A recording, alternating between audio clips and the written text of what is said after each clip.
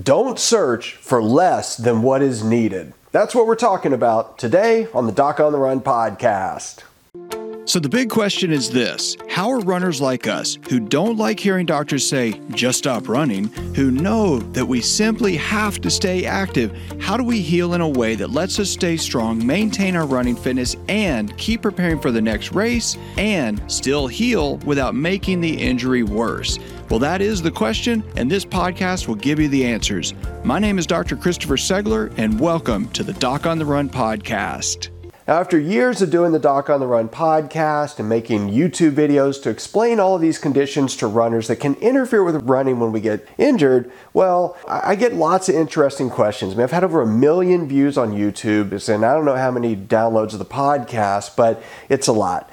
And I get lots of questions. Mostly they're people who are trying to find a shortcut and they think that the solution is in one thing most of the time. I get questions like, should I use a metatarsal pad? Or should I switch to low drop shoes? Or should I tape my plantar plate sprain? Or how should I tape my plantar plate sprain? And when you think about this, if you think about the way we go about things as runners, let's talk about what it takes to complete a marathon. I mean, this is a big undertaking. You have a big thing that you need to get ready for. You need to get stronger. You need to be prepared. If somebody came to you and said, I want to run a marathon, which shoes do I need?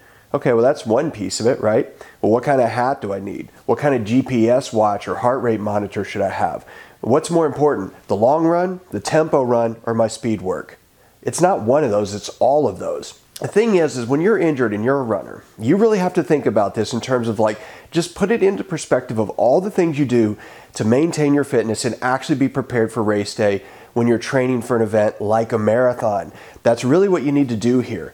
The bottom line is that there are really a couple of things you have to do. Number one, you need to know how bad the injury is, and that is the most important thing. It's actually more important to know the severity of the injury, the actual name of the injury itself. It's way more important to know how much pain you have. So you've got to be able to track your pain. That's the second thing. You've got to track your pain so that you can make sure that you know how bad it is right now.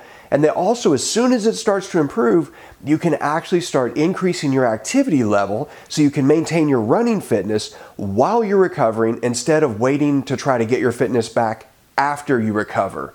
And the third thing is that you have to make sure that you strengthen everything that is not injured so that you can better support and protect that one injured part. Remember, you have one plantar plate sprain or you have one metatarsal stress fracture. You don't have an entire foot that's injured. You just have one part of it that's injured.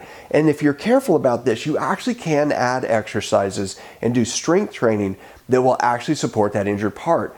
But you really have to think about everything that you need to do to fast track your recovery. And every single thing that you add to fast track your recovery will speed it up faster. It really is that simple. So don't think it's one pad. Don't think it's one kind of shoe. Look at all the stuff that you need to do and try to think about everything else that your doctor didn't even explain to you that could possibly help you, because there's no way that in a 5-minute doctor visit, your doctor is going to go through all of the other things that contribute to your recovery or your injury. It's just not possible. That's up to you. So you've got to think about all of those other things that you can do to speed up the recovery and get back to running as quickly as possible. Just remember, don't search for less than what's actually needed. Now, if you like this episode, please like it, please share it, and I'll see you in the next training.